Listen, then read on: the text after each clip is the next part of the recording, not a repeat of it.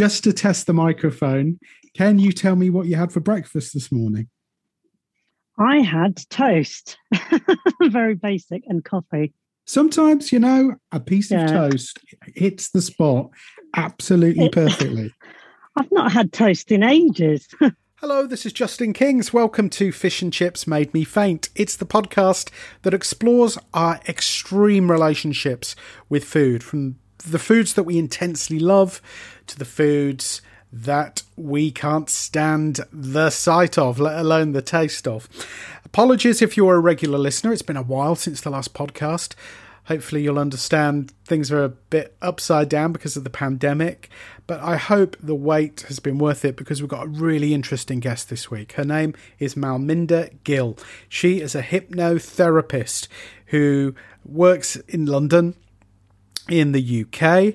She deals with, amongst other things, food phobia and food binging. We talk about all of that, and we talk about the added strain that the pandemic has put on people regarding food. Malminda says she is busier than she has been for a long time, even giving therapy to therapists. And she talks about those food delivery apps and how she believes they've accelerated the problem of binge eating for some people. So I think it's a really interesting conversation.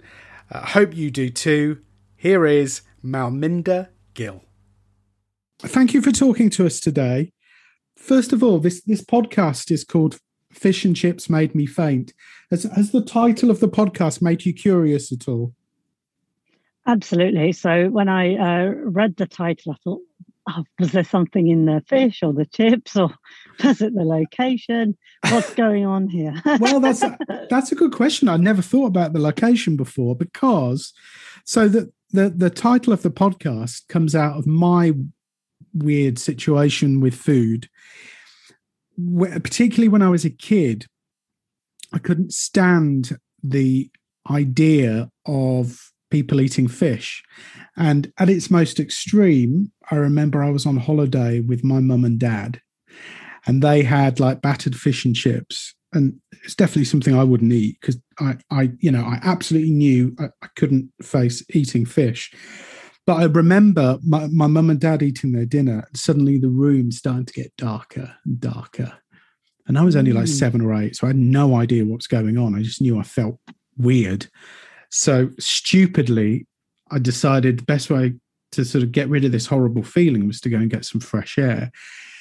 Yeah. And anyway, that I did. And my mum and dad's eating of their dinner was disturbed by a loud thud, and I'd collapsed in the foyer of the hotel. And I've had a few incidents since where usually fish, occasionally chicken, have triggered me off as well. So it was trying to understand sort of what's going on in my head that led me to doing this podcast. And then thinking on the flip, so like fish is my food nemesis. And then Indian food is the thing that I would crawl across broken glass to eat. So, we have these kind of extreme relationships with food, don't we? Yeah. Now, so that sort of situation with me, with fish, is that a kind of classic kind of situation that somebody might come to you saying, look, I've got this problem. I can't figure what's going on in my head. Can you help me? Absolutely. So, I mean, the type of food varies as well. So for you, it's fish. For somebody else, it might be a certain kind of vegetable or another piece of a kind of meat or a grain.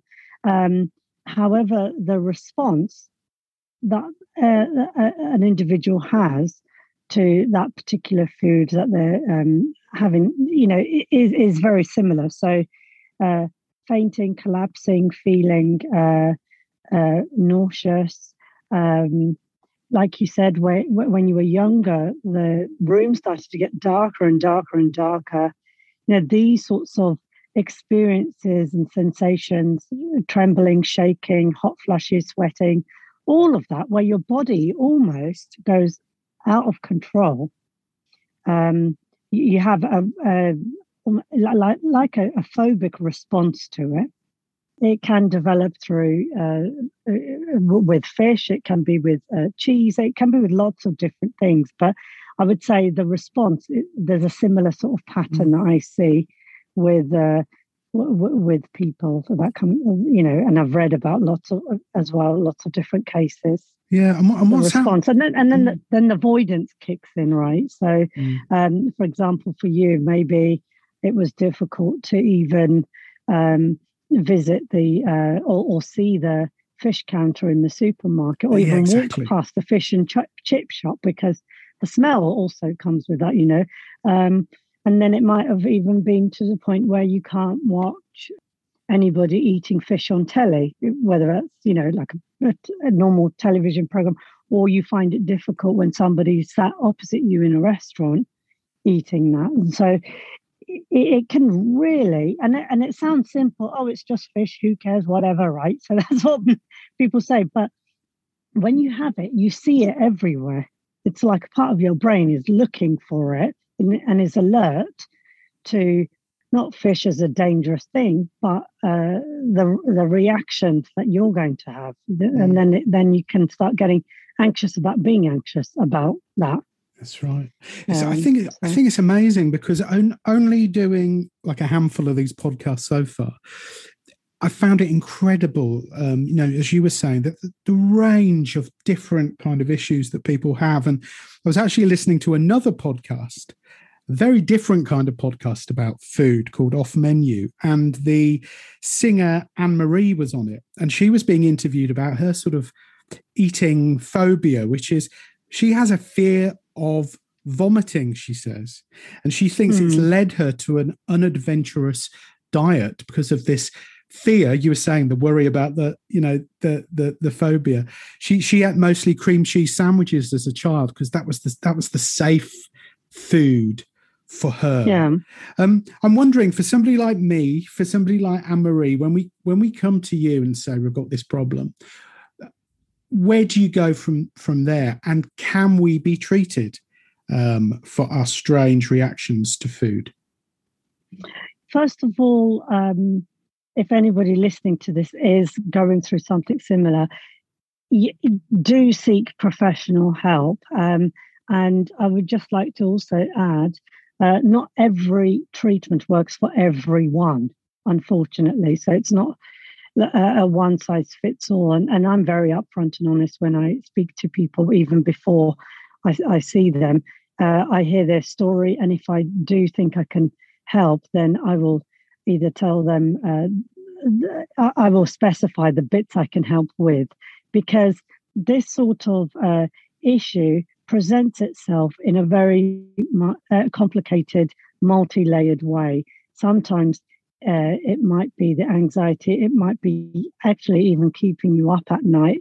It might be to the point where it's really affecting your health because of a lack of nutrition. There's lots of different things. It's not like a different kind of phobia that's not linked to nutrition, right? So if you had a phobia of snakes and spiders, that is different, because this, especially with those clients who come and say they cannot eat any vegetables or any fruit at all, and they haven't, that will have an impact on the body and their health as they start to age more and more.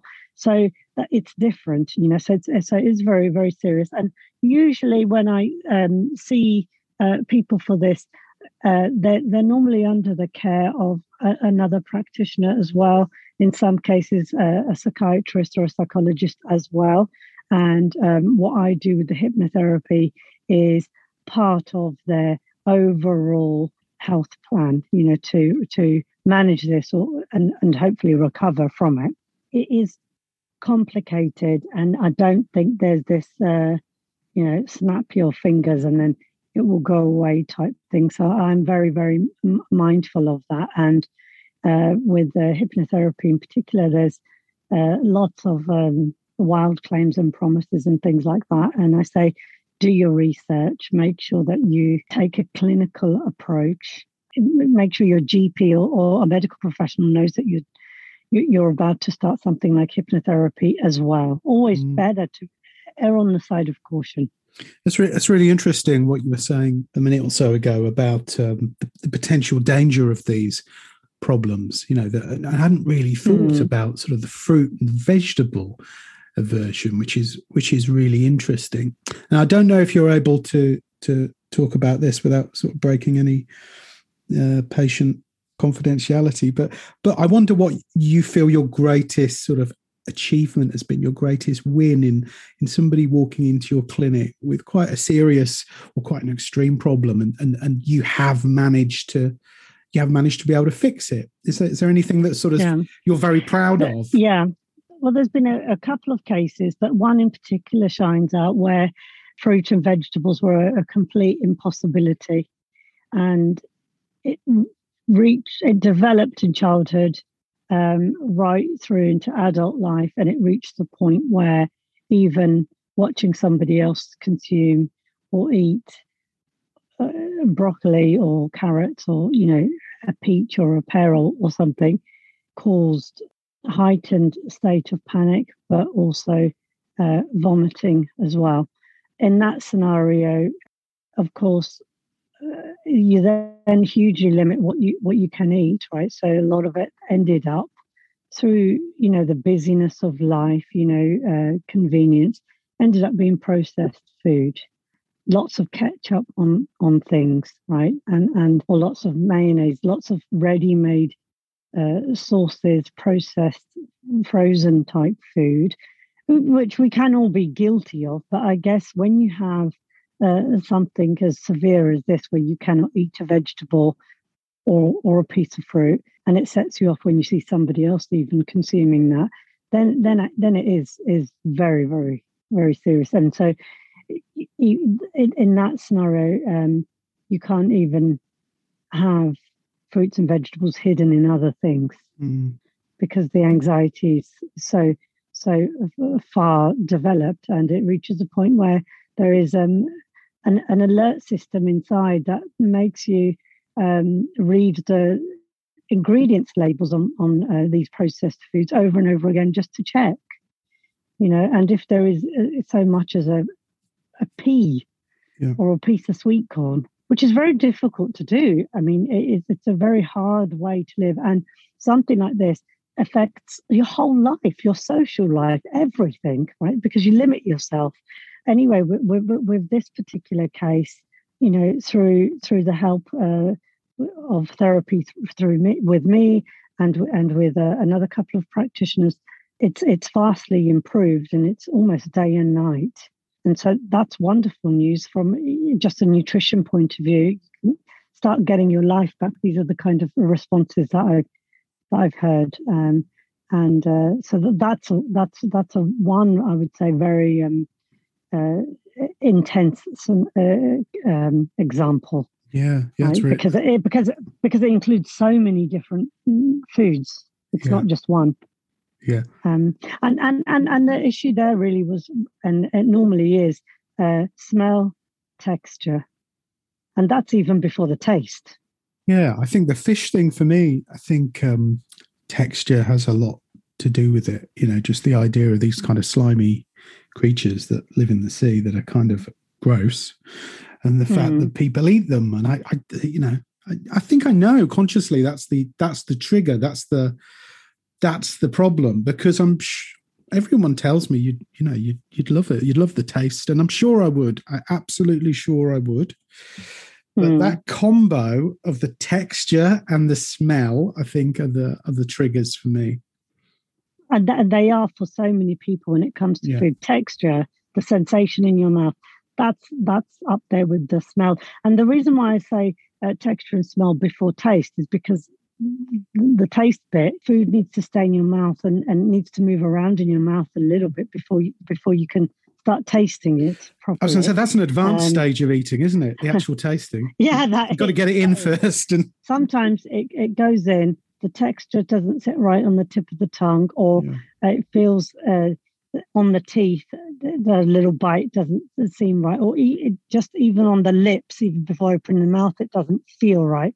and if it's food that is picked up by your hands and not with cutlery, it might not feel right in your fingertips. Right. So this is how advanced the anxiety can go. I was going to ask you another sort of on the flip side to all this. So we're talking about those kind of aversions to foods that you can't stand. Do you have people come to see you on the flip side where people say, look, I can't stop eating this, whatever it might be? I mean, would that be a kind of food addiction, I suppose? But it's focused on one particular kind of food. Do you see that? Yeah, and I would say that's a little bit more common from what I see personally, but that's a little bit more common where I can't stop eating chocolate or sweets or crisps or what I've seen a lot of, I guess, in the last 2 to 3 years, because before that it was more specific foods like chocolate or something, but now, and I think this is maybe to social media or whatever, but now it's people are labeling it carb addiction. When people come in, they'll say, I'm addicted to carbs. That's what I'm hearing. And I said, well, what does that exactly mean?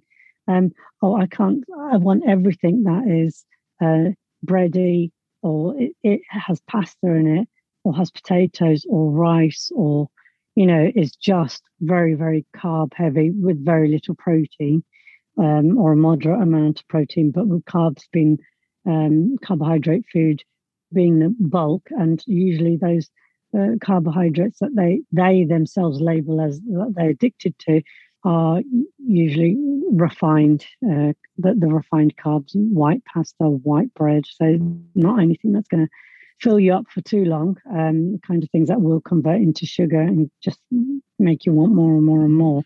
So that's the flip side I'm seeing a lot of. Yeah. I was going to say, is this comfort eating under another name, and that for some people it's carbs, it's bread and pastries and pasties, and for other people it's chocolate? I mean, is that often at the heart of this problem, kind of the need to sort of comfort yourself? Yeah, it's definitely a huge factor, a huge contributing factor. And I say contributing factor because it's, again, multi-layered. It won't just be one thing. But if we just say the need to comfort or emotional need is always a contributing factor, and every single time, and it's how much has that taken over? Because sometimes if we look at contributing factors for something like this, they can be very practical, pragmatic things, like your kitchen's full of all of this stuff. So from a practical point of view, it might not be easy to move on. So that's on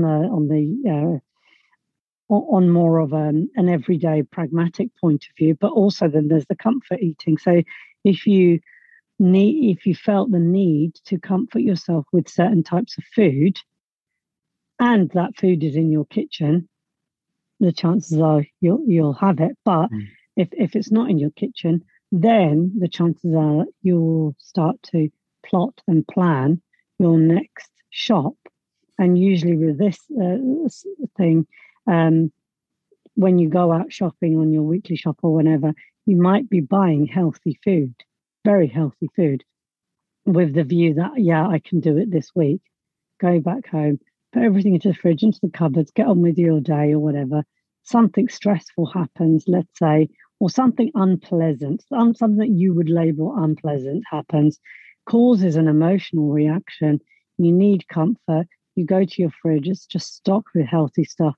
And then, without thinking, the next thing you know, you're in the corner shop and not just buying a healthy portion size of that comfort food, but a basket full. And you might have convinced yourself during the shop, this will last me for the next 1 week. But then an hour later, you're at home and you've eaten everything. So that's a very common thing that I see. And, it's widely known as binge eating. But a pattern that I'm seeing a lot of is largely healthy, Monday to Thursday, Sunday to Thursday, weekends or evenings. It's anyone's guess. And if you're in London or a city in particular, I think this issue, this style of eating has been accelerated through the food delivery apps, where it's so easy to deliver. That's a newer thing where people are ordering 1, 2, 3 meals through an app that get delivered within half an hour, so they don't even have to leave the home. If you're a person who was already, binging every once in a while, this just has helped to encourage that, because it's so easy. You don't have to get dressed. You don't have to go outside. There's fewer barriers. I imagine lockdown has probably compounded some of these problems for people as well. I mean, so many of us have, I think we all know somebody who's suffered mentally, found it really, really, really difficult, the lockdown. And I'm sure a lot of them have resorted to food to be able to just try and get through. Are you expecting, an influx of new patients once we're able to more fully go out and about? Yeah, I think so. I mean, I've already started to get very, very busy. I would say the first quarter of this year has been my busiest yet, right, in a very long time. And I think that's the third lockdown has hit us all very hard, and I'm including therapists too in this. We're always seen, therapists, medical professions, they're always seen as people who have, largely got it together and doing all of the right things. But I'm also treating therapists as well. It's tough all round. I mean, nobody saw this coming, and nobody was certainly expecting it to last this long.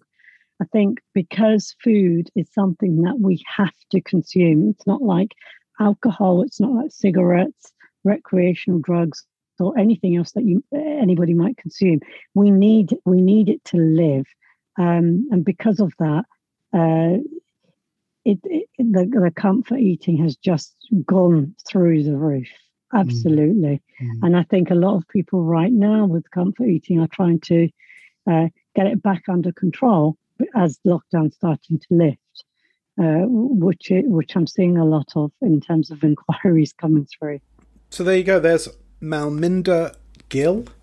A really interesting conversation, I think. And if you want to find out more about Malminda, her web address is hypnosis-in-london.com. hypnosis-in-london.com. And I think some good advice from Malminda in there, who said, before you embark in any kind of treatment for any problem that you may have with food, to speak to your GP. I am not medically qualified in any way, but that seems to me to be really good advice. And I did ask Malminda, what's your sort of nightmare food? And she came up with her answer, which is a classic hated food, I think, the Brussels sprout. If you're listening to this now and you say, do you know, I'm kind of indifferent to Brussels sprouts, I don't believe you. I think Brussels sprouts are one of those foods that you either love or hate. I love them. But Malminda said she was cured of her hatred of Brussels sprouts by her mum, who made a Brussels sprout curry, and it was like this revelation. For the first time, Malminda tasted these hated vegetables, and they tasted very different and delicious, she says. So there you go. There's a very practical bit of advice if you hate Brussels sprouts. Don't forget, we're on, you may not know, we're on Instagram. So if you're on Instagram too, why don't you check us out at That Food Podcast. And this is how you can speak to me. I'm the only person that accesses that account, and I would love to hear from you. What's your food story? Maybe I can talk to you on a future podcast, or just let me know what you think of the podcast. I'd be really happy to hear from you. So it's at That Food Podcast. But in the meantime, take very good care of yourself, and thank you for listening.